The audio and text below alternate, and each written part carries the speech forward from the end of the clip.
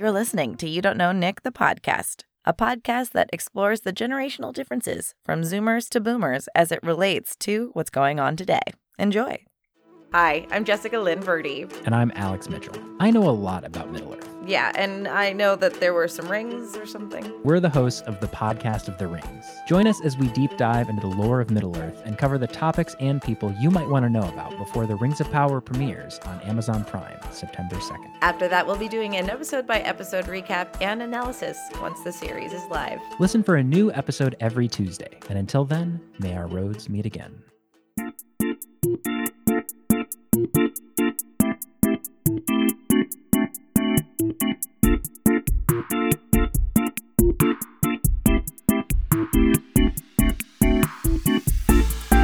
David, a good man. Welcome to my podcast. Thank you for having me, Jessica. I'm thrilled to be here, I guess. Well, sure, yeah. I mean, it's one thing. It's one thing for me to say, "Hey, be on my podcast," and it's another when someone's like, "I will do this." I'll do this, sure. Yeah, I'm so glad you offered. Bullied my way onto your podcast. I don't even know how many people listen to you, but I just enjoy talking to you. So that's. It's like that's what I'm saying. So like we were just talking right before. Is like it's got to hit a couple of things. Either you like the person and you're willing to do it, or it's going to expose you to a lot of people. Right.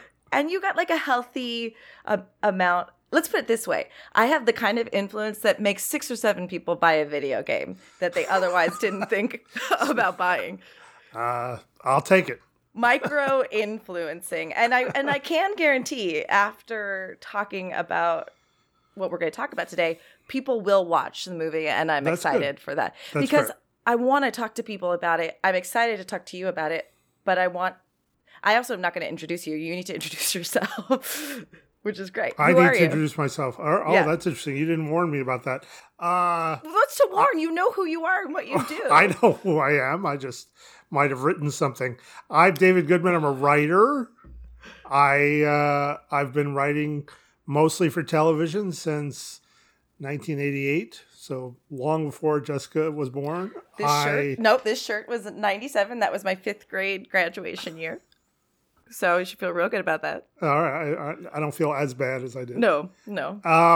So mostly in comedy. I most recently was executive producer and a writer on the Orville New Horizons. And most recently, the reason I'm on this podcast is I wrote a movie called Honor Society, which is streaming on Paramount Plus. Which is so exciting. And like for the crossover that we have with the Star Trek community, they already have Paramount Plus for all that stuff. So they're going to, yeah. They should. And I think they have to have it, right? They have to have it, right?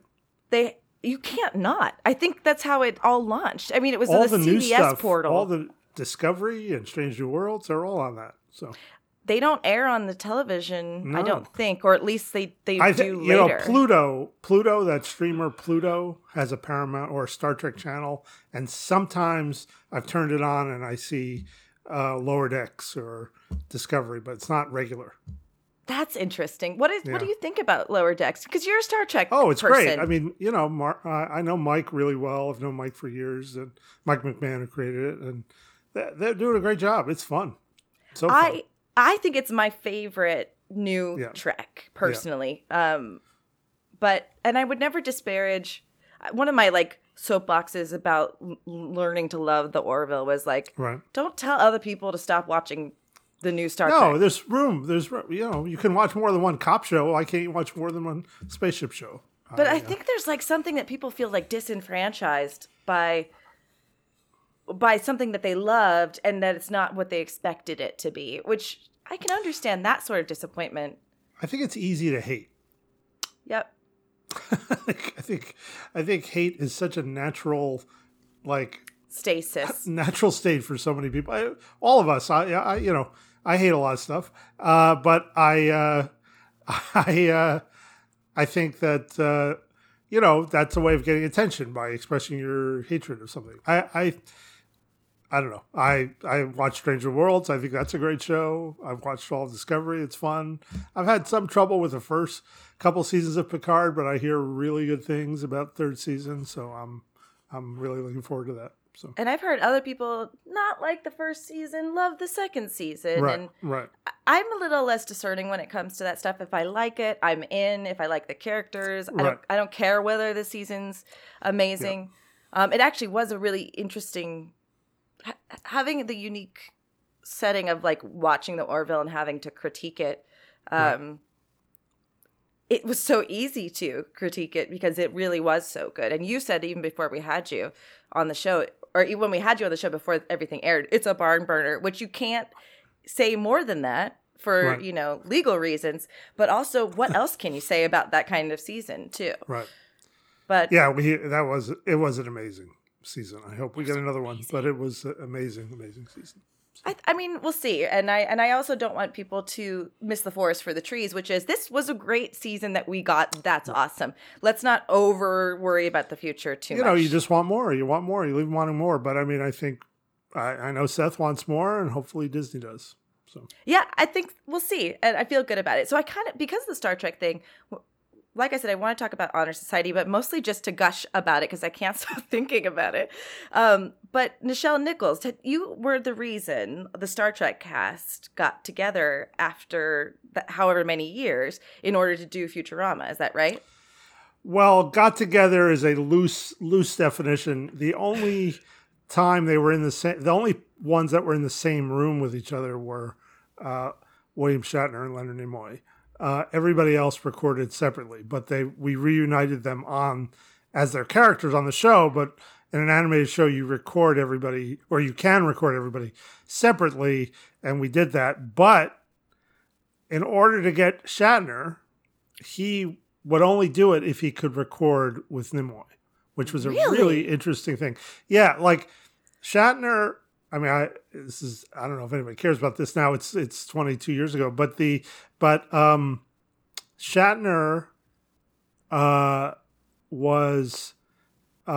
didn't want to do it. He called us up. He called us up. We'd gotten everybody, and we'd gotten a soft yes from his reps, but then he read the script and he really didn't like it.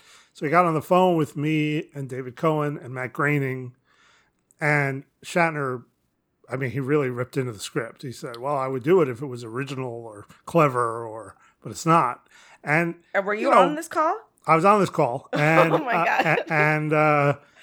And Matt Groening, this is The Simpsons at this point has been on for 12 years. He does not need this in his life. No. Told by anybody, you're not. And he was such a gentleman. And he and David said to Bill, well, what could we do? What change could we make that would make you interested? And Shatner said, well, I wouldn't mind doing something that sort of honored my friendship with Leonard. Now, there was something going on with him and Leonard that year. I don't remember what it was, but there was something positive. Like they were doing stuff together. I don't remember. But it was like probably taking naked photos of Shatner maybe that was it. So anyway, I added a scene, and we mentioned on the call the scene is a joke scene, but it seemed to be enough for him. But we said on the call, what if we recorded you with Leonard? He said, well, I would love that. Yes. So those were what we did. That's what we did. And so that was it was amazing having the two of them in the room together. And I still have the recording of that session. I should release it or something. But it was obviously very exciting for a Star Trek fan like me to have those two guys recording together. Oh my God, it's got to be like it would be like if I was in the room with the Beatles, because you're talking about just like an electric chemistry that. Yeah, and they were having fun. They were joking around. They were ad-libbing. It was very, very fun. How cute! It's sad because it's sad to think about how the relationship ended, and we'll never know why, because William Shatner will never reveal what rifted them toward the end. I didn't know. Was there a rift? I didn't know that. This is the hearsay of it all, and William Shatner does not talk about it, and he refers to Nimoy as his best friend of all time. But I think Leonard Nimoy kind of decried some sort of part of William Shatner, perhaps his pomposity, who knows. and they didn't talk for like the last 5 years of Nimoy's life. I didn't know that. Which isn't important for the impact that they left still on each other. I would say though, and they were, I mean, they came in together, and I mean, it was funny is Nimoy showed up earlier. We recorded some lines with Nimoy before Shatner got there, and he walks in and he says, "Let's hurry up and get this done before Shatner gets here, so I can leave." He was just joking, but it was very funny. God. And then after Nimoy left, we recorded some stuff just with Shatner, and Shatner didn't realize it, but like the entire staff, like animators and writers, were all watching from this booth. So when he was done, it was like a clown car of all these people coming to the record booth because they wanted to shake his hand and take their picture with him, and you could just sort of see this kind of deer in the headlights look in his face as person after person. Well, of course, that must have been a common experience for him. But I mean, he wouldn't go to conventions if he wasn't comfortable somewhat with people liking him for just what he's done. Right. I mean, the man will probably be at Star Trek Las Vegas again. You should release that in time for that. Are you going to go this year? No. Okay, well then I won't see you there. And have a good time, Jessica. But you should. Okay, I get paid to go, so it's a whole different. I don't go to a convention unless I have to. How do you feel about like the fangirl, fanboy culture? Because obviously you're a fan of Shatner, but you're also a creator at the level that brings Shatner in. Like, how do you reconcile also being a fan with something but being a creative?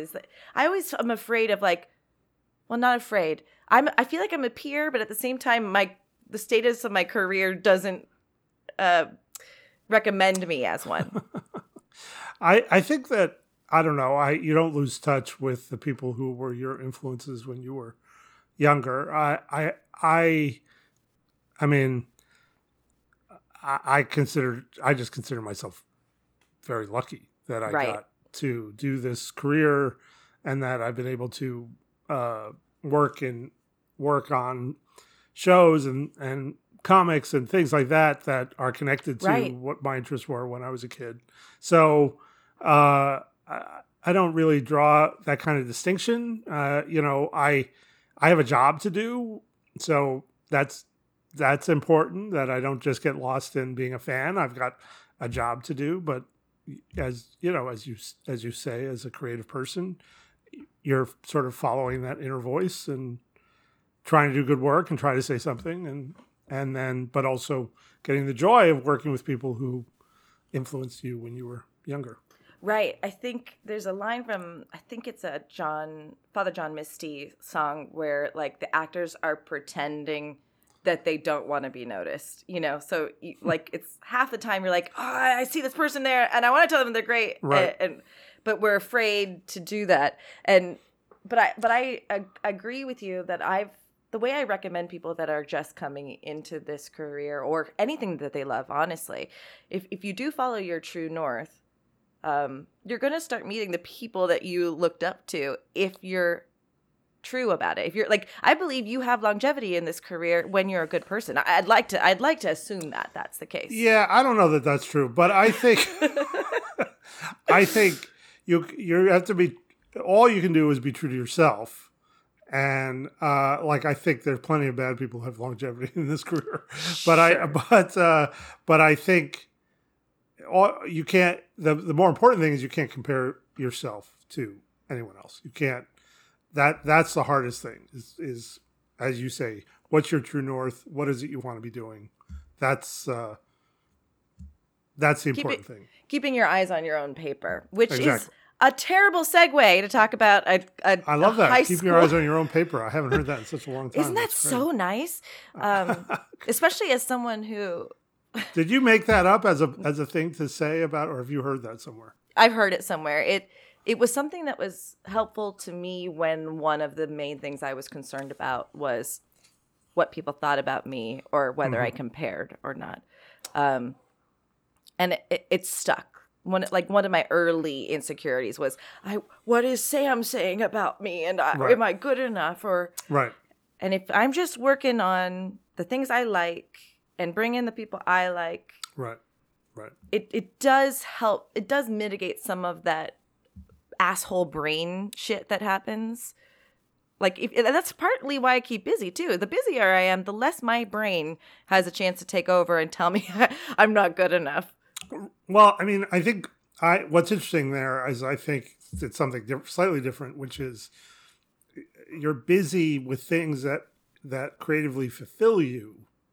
So in that moment, you're in touch with your, not to pontificate, but with your inner artist, and that's where. So it's not you're having a positive creative experience with whatever it is you're doing, and that's fulfilling. Right, and the rest of the time, the skeptic is there telling you you're no good or whatever, but when you're doing it, you're in it and you're having that positive experience. I think that's a great way to look at it. I don't, not to, like, because I love making this podcast about me. It's one of my favorite things. But I looked at my life as a series of overcoming obstacles as opposed to accomplishments.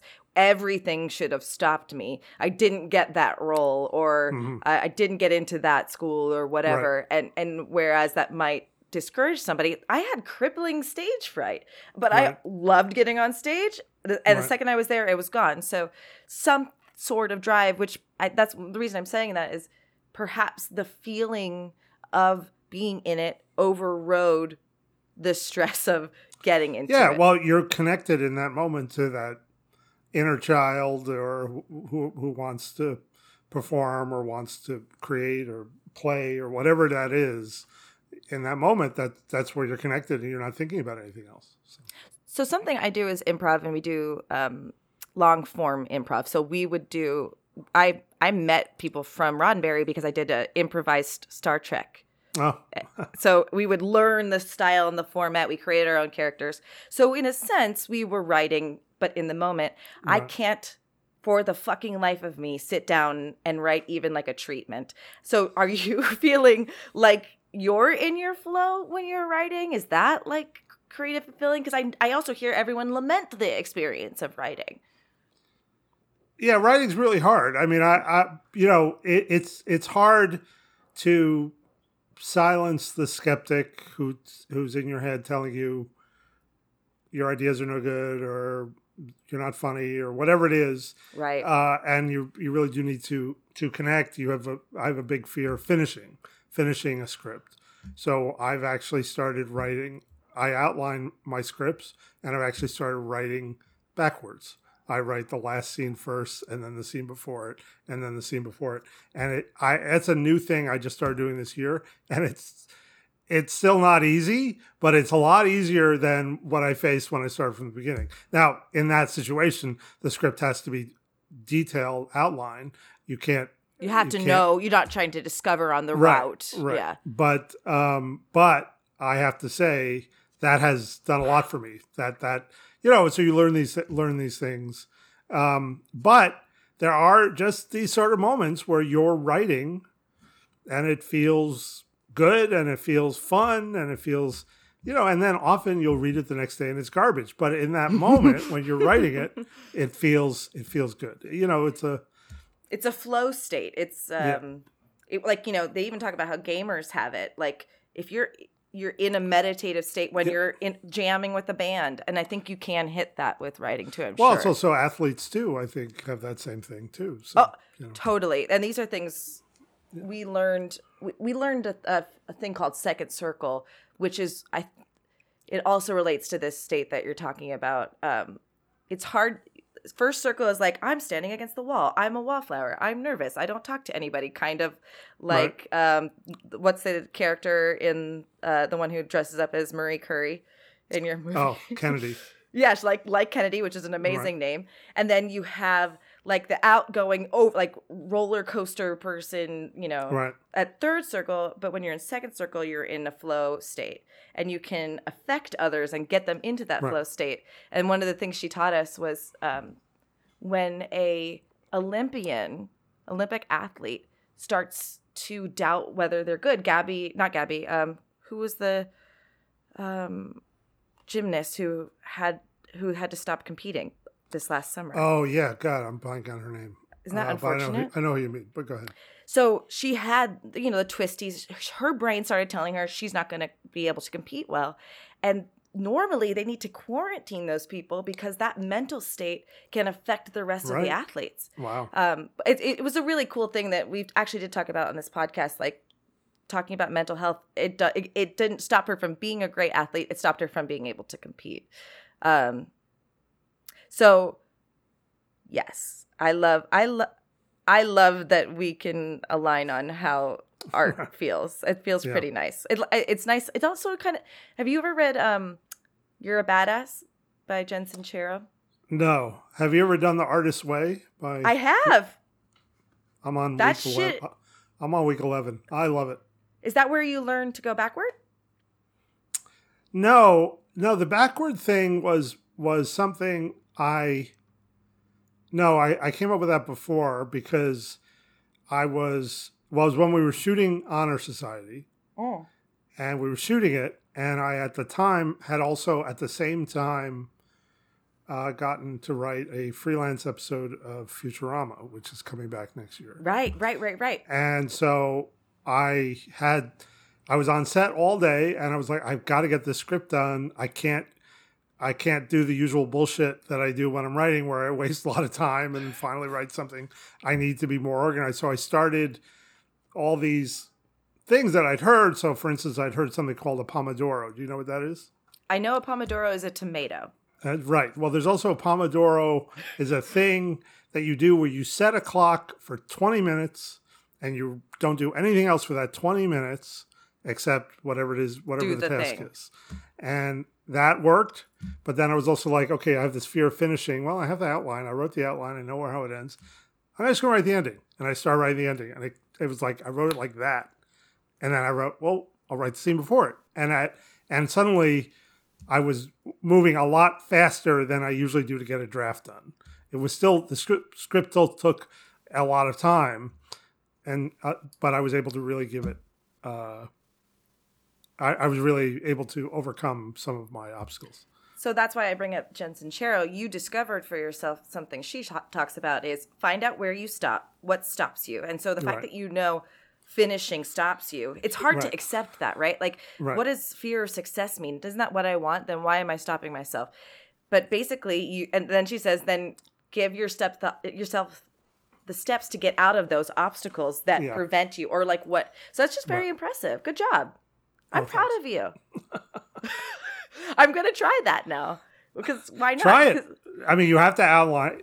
You have to have a detailed outline. That I would never tell anybody to write backwards without an idea. Without that, I mean, I think there's probably somebody who could do it, but it worked well for me because I have the outline. So. Having the idea and not writing hasn't worked for me, so something else has to. So let's talk about it. Maybe you can say their names better than I can. Angourie Rice? Angourie rhymes with flowery. Angourie. And is she an American actress? She is Australian. She's Australian. And Gaten Matarazzo. Gaten Matarazzo. Matarazzo, which is, as an Italian, very sad that I just know his name is Gaten and that I like Stranger Things enough. And I think I remember us talking about this. Christopher Mintz-Plasse was my first boyfriend. I think he just says plus. He says plus. Christopher Mintz-Plasse. Christopher Mintz. I think you corrected me last time too. He was friends with people at El Camino College, and I dated one of his friends for a long time. Oh. And I loved his story. He basically, the teacher there got a call from Seth Rogen or said, hey, we're looking for a weirdo. Right. And she's like, I got the perfect one. And he booked his first job ever for Superbad. Yeah, no, it's crazy. Rags to riches story just became, they were looking for this weird kid. He's so funny in that movie, but he also, I think he recognizes, he still, I think in some way can't believe his career happened that way. So that's kind of nice, though. I like a little bit of reference. He's a very down to earth guy. He's very, very funny, sweet, and obviously super talented. So I don't think you do what he did in this movie if you don't kind of have some awareness of what you are, what you bring to the table. Right. There was a guy who he books basically every guest star role, and I knew him before he started working professionally. And the woman that I worked for, she's an acting coach and a commercial actress, and she said, "You will book when you stop trying to be the cool guy." And he got pissed because he's a dorky looking dude, and he was pissed, and he like never came to class. And then 6 months later, he called her and said, "I just booked my first job. I went in as the quirky scientist," and he hasn't stopped working since because he's a fucking weird looking dude. And he had to accept that he wasn't always going to play. Right. You know, it doesn't, we live in a world where, yes, like casting directors are really only going to see the surface level, but then people start to get to know you. Right. But you can book if you live in your wheelhouse. Right. So the reason why I said like what he did, did you guys just let him riff when he was doing like, "Hey guys, here's the flyer to my show"? Yeah, that scene, he came in with some material that was his, and so those sequences really were. That one sequence I didn't write. He had written that stuff. So I could tell it, but in the way that it makes sense that that's what's happening because you want it to be sort of authentic, that he's being rejected in the moment, right. So the reason why I think this is a great. Not only did I want to have you on this podcast anyway, this is a podcast where, for the most part, we're supposed to explore generations, and and my co-host has a new baby, so he's not here, so I get to talk to you. That's like the benefit of that. This is a perfect movie to talk about generations because I didn't know if it would appeal to me, and I've been asking friends if they're getting marketed it because we're at the generation just above what this market might be. And some people aren't getting marketed it, but I was. So I was excited before I even knew it was your movie. How did you tap into that generation so well? Is really like that's like my only question I have for you, honestly. Well, I mean, so it takes place in high school. I guess you should say that for your audience. It does. Honor Society is about a young lady who is just perfect and on her way to potentially Harvard if she can make 3 people fail their midterms in so many words. Right. And she's doing everything she can to get out of this miserable town, which I relate to so much as someone from Chatsworth. Right. I wanted to get out of that fucking town so bad, but I didn't want to do it via, honor society stuff. Right. I just was like, I'll be an actor. It'll be fine. Yeah. And it worked. It did work, yeah. And now I'm in LA, so not too far. So I wrote it 7 years ago, and really, yeah. And I love at the time, I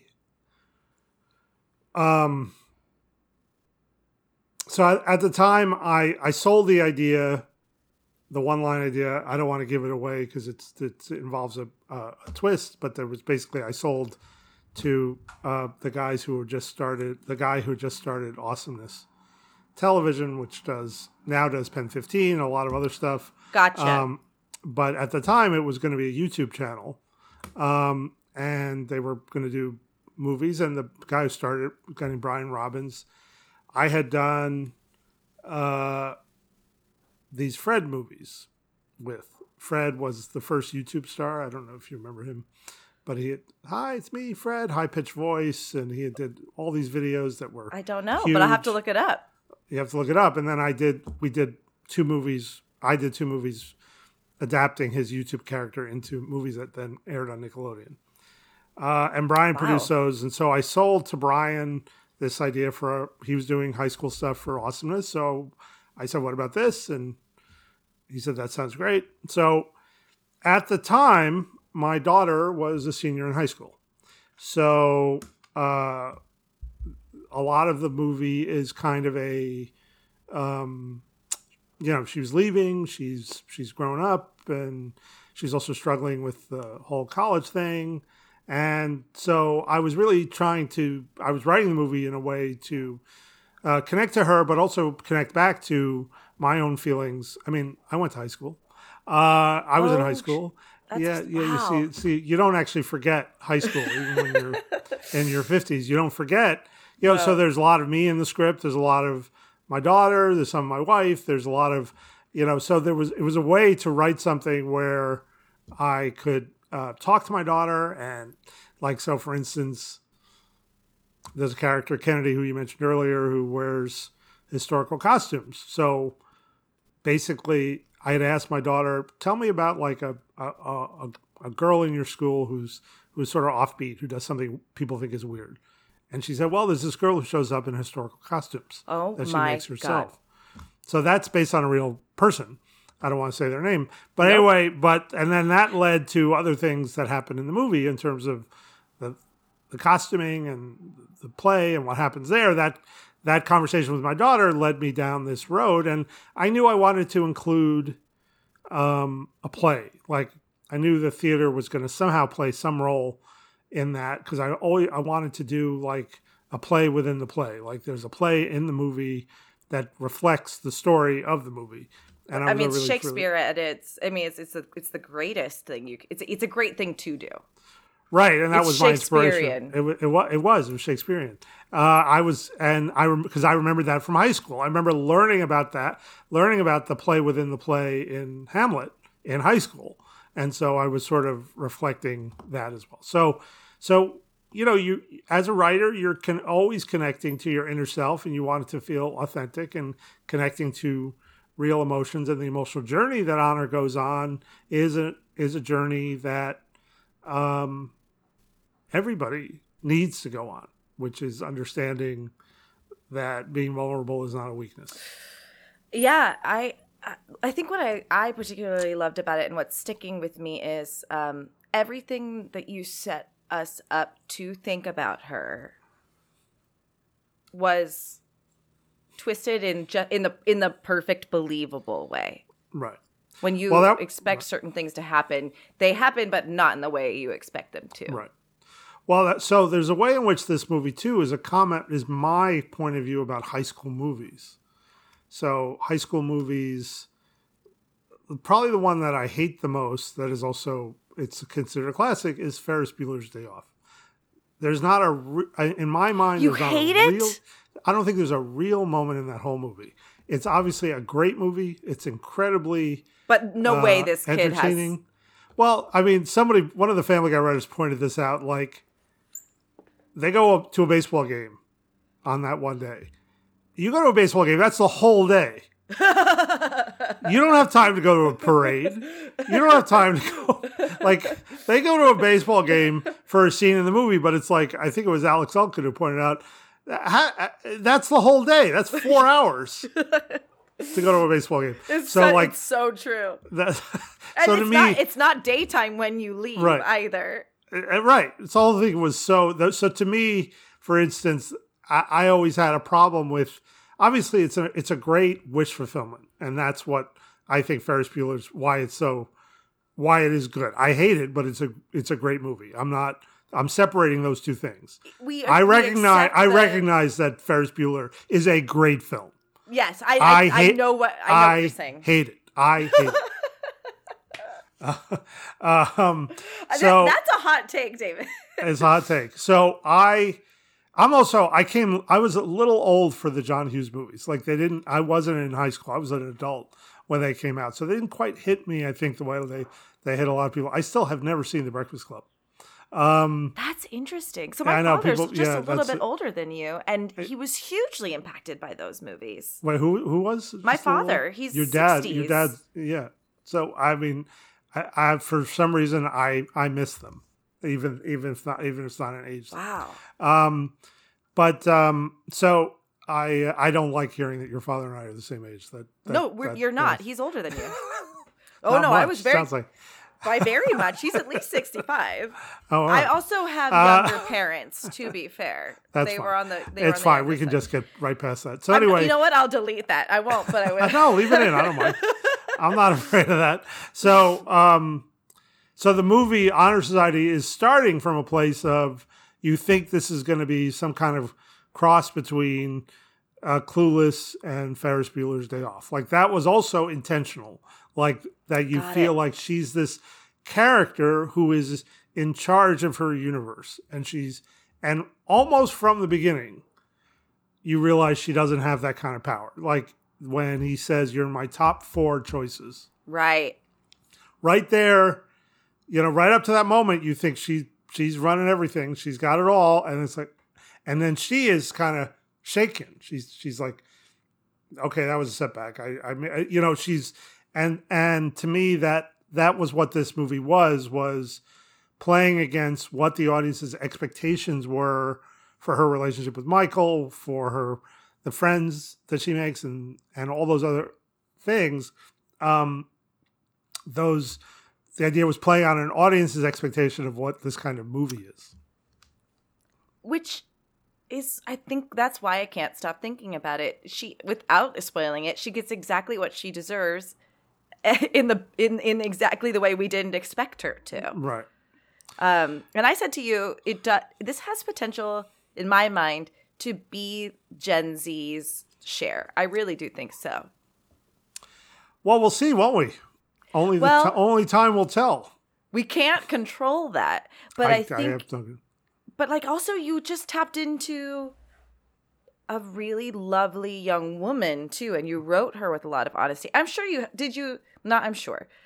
I want to ask honestly. Did you have people like going, "Oh, this is the common nomenclature. This is like what they say. Here's the vernacular," or did you also intimate that? Well, I mean, I wrote I tried to write the characters honestly. I listened to people who had feedback. I also asked. I mean, again, but I also was imitating. I was around my daughter and her friends, and I sort of saw how she and her friends related, and there was kind of the patter that they have, and that I was trying to imitate that with Honor and her friends, and. But then you're just really writing people honestly. You're not like trying to create, not having them they're not using my references. I would research music and things like that to make it like things that they would be talking about or how they would talk. But it was really more just trying to write honestly. But I think that is what comes across. I guess what I mean is like if you wrote this 7 years ago, it obviously had to go through a couple of updates in order to be for today, or am I wrong about that? Well, 7 years is not that long. I mean, what do you think was so current? Well, I mean, Billie Eilish and the music. Yeah, you mean I Keep On Falling in Love with You, that song, or? No. I mean, like, so she's like, her pop culture references in order.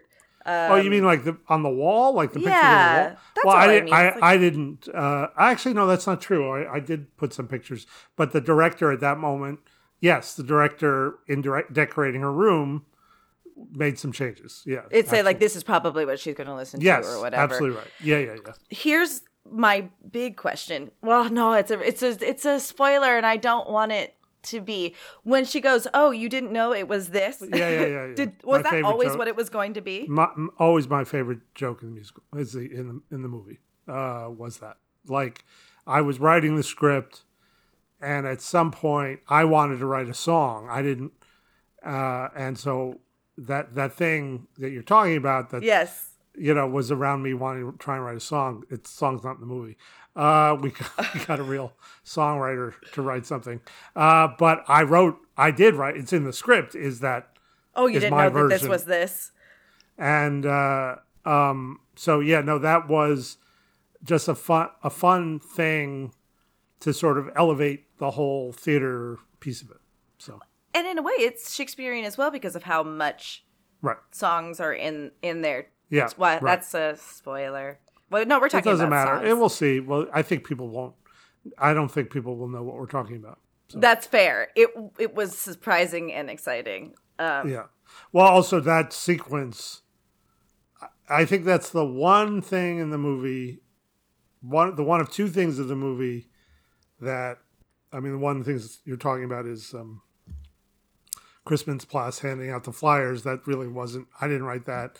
And this sequence that we're talking about, which is towards the end of the movie, I really had very little to do with. I had the idea for it, and the subject of it was mine, but that was director and choreographer and all these people doing something that is just phenomenal.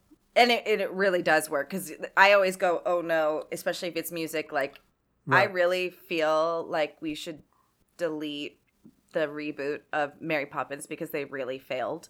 Because you don't make a Mary Poppins movie without one single memorable song. Right.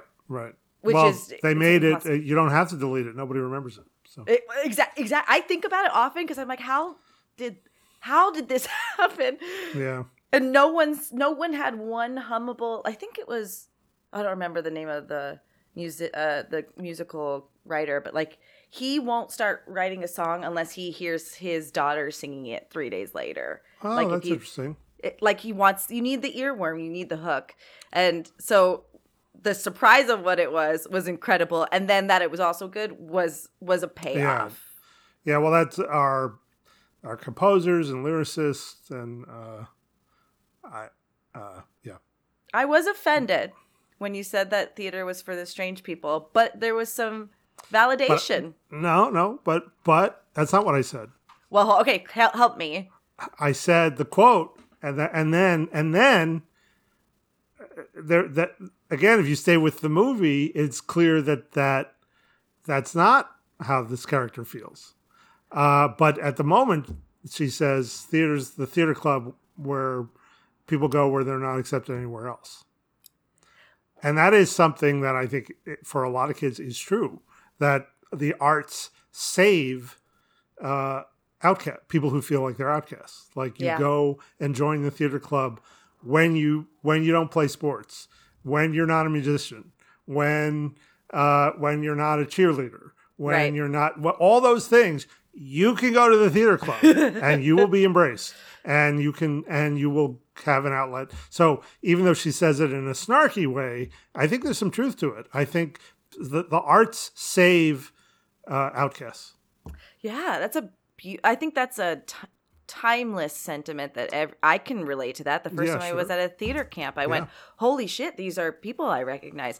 Right. I also was in bowling club too, so it was a little too on the nose for me. But I was so outcast that my only friend was the drama teacher at one point.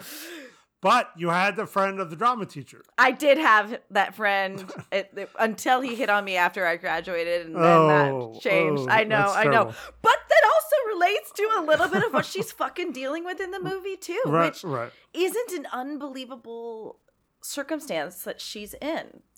No, well, I mean, again, that I gave the script to a writer friend, a woman who was relaying. I made some changes. There's a speech that he says later, something about you're 17 on the outside but 30 on the inside. Mm-hmm. That was something that this writer friend of mine said a teacher said to her when she was in high school, when he was hitting on her. Jesus. And so trying to make that real and awkward and awful, that was important to me too, was that that make that believable. I mean, I think that and awful. I mean, he ends up being kind of a real villain of the movie. He really does. I mean, you set him up to not be likable to begin with. Right. So, and that is helpful because then we have like a shared antagonist, because I'm sure you know this about women and young women, especially having a daughter. We feel pitted against each other often, as opposed to wanting women build. It doesn't. Men can do this too, but women are builders of cultures and family and homes. And I was raised to look at every other woman as my competition. Interesting. And also mostly for men, not for careers. Mm-hmm.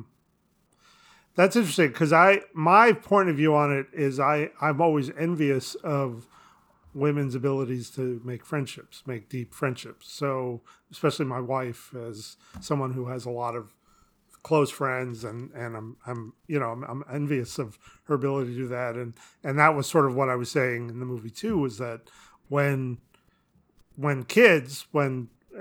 people let their guards down, they can make those friendships. But that I didn't have that.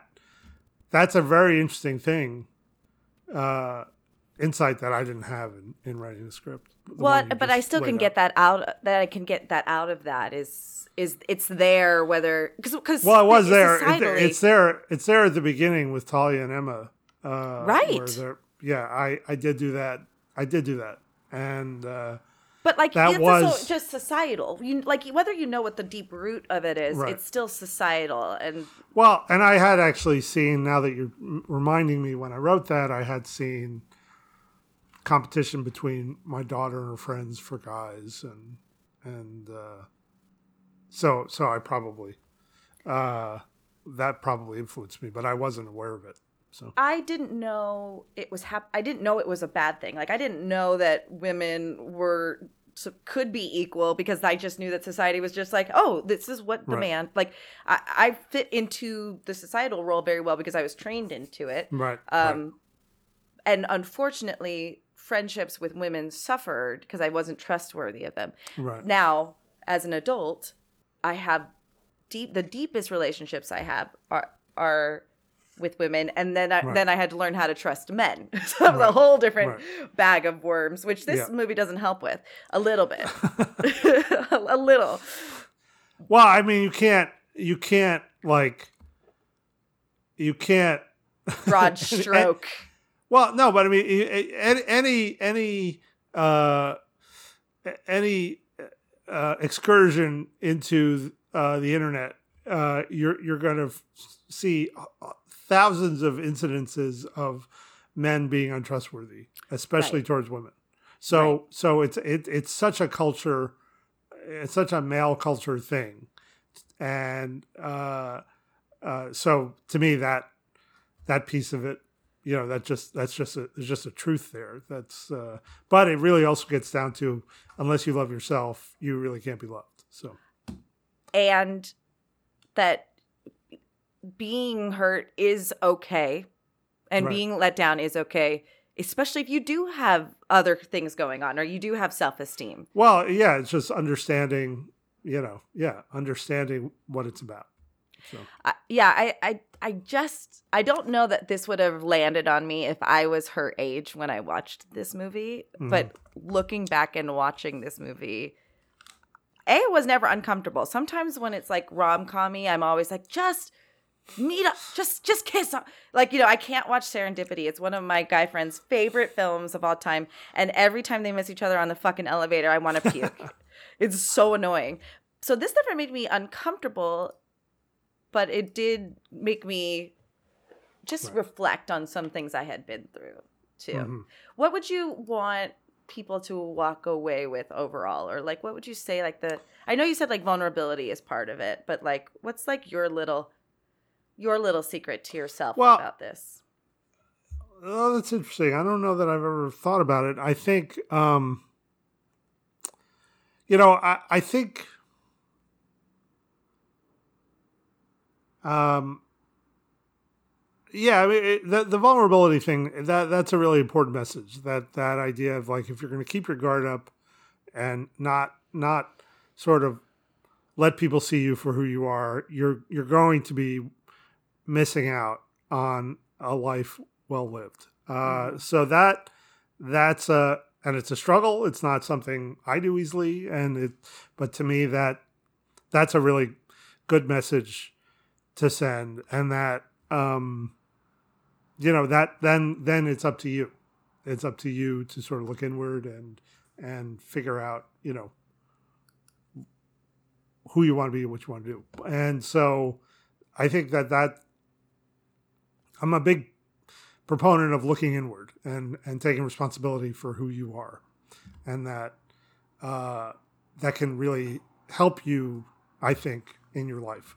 And so that's my takeaway. But also, I hope there are things in the movie, like the things you connected to, getting out of your town, like getting away from where you're brought up. Like, that's something I wanted.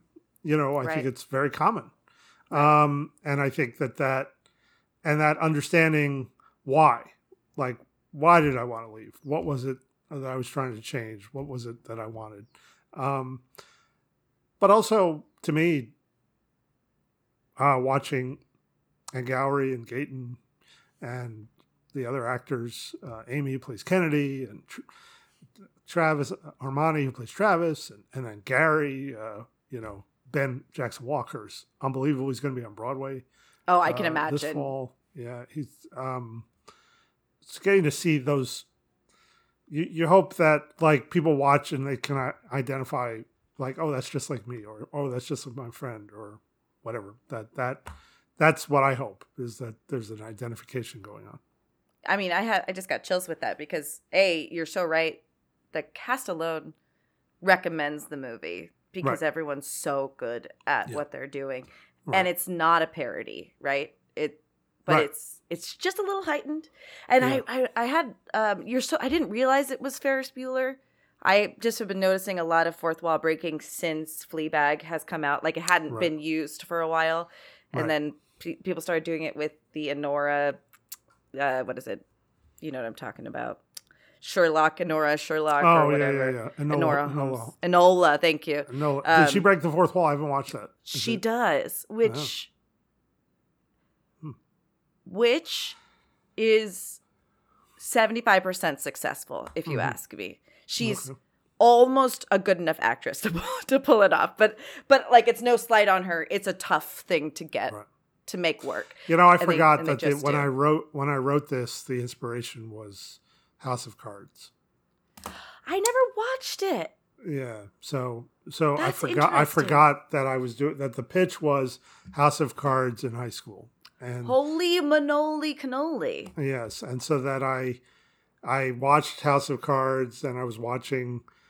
What I loved about House of Cards is breaking the fourth wall while someone's still standing there, like, and that happens a lot in this movie. And I was completely inspired by that show because I just loved how things would keep going in that show while Kevin Spacey was talking to the camera. Can't talk about Kevin Spacey anymore. And then R.I.P. is what we say.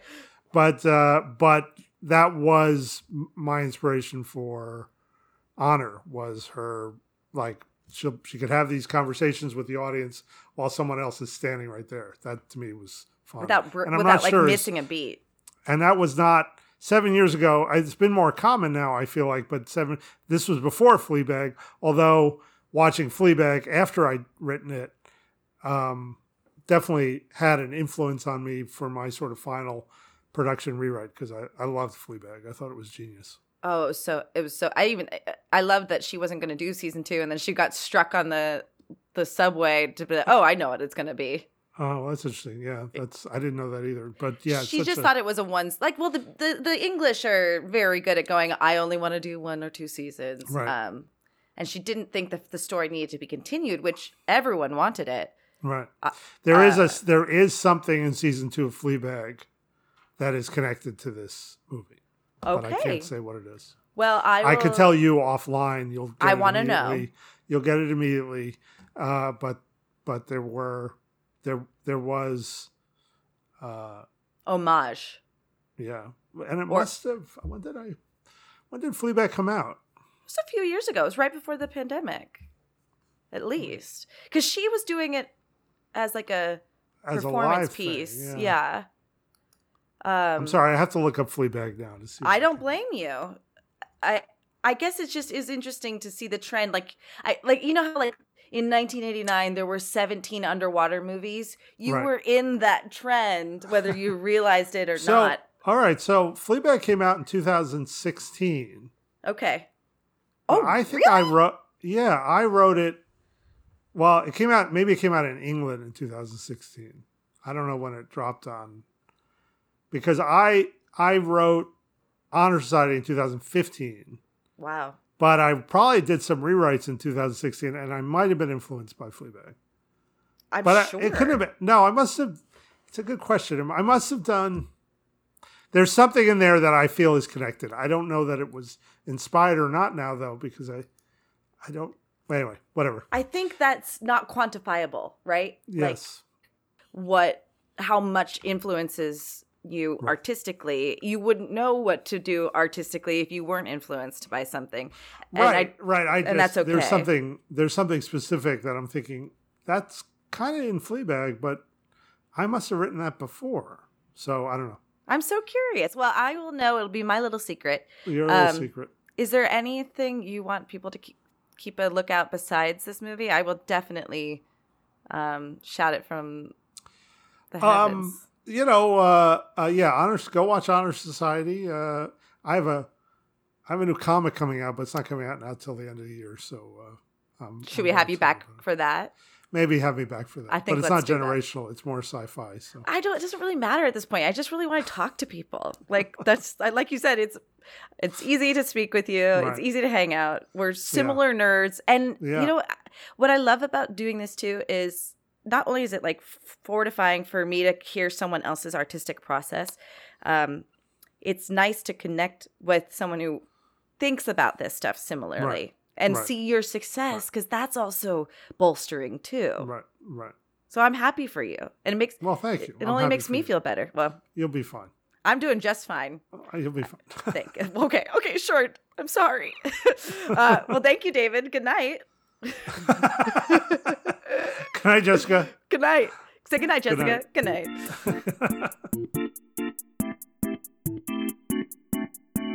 That does it for this week, Nichols. Thanks so much for listening to another episode of You Don't Know Nick. There are many different ways you can support our podcast. One of them is going to youdon'tknownick.com and finding out all the different places you can listen to our show. You can also follow us on Good Pods, which is basically Instagram for podcasts. Not only can you follow your favorite shows, you can listen to them right there in the app. If you're interested in finding some You Don't Know Nick merch or Jessica Lynn Verdi merch, go to subtlegeek.spreadshirt.com. And if you're not already, consider becoming a Patreon member. You can get exclusive swag and early access releases to episodes if we're able to get them to you in a timely manner. Go to patreon.com/youdon'tknownick. And if you haven't already, leave a review wherever you listen to podcasts. See you next week, Nichols.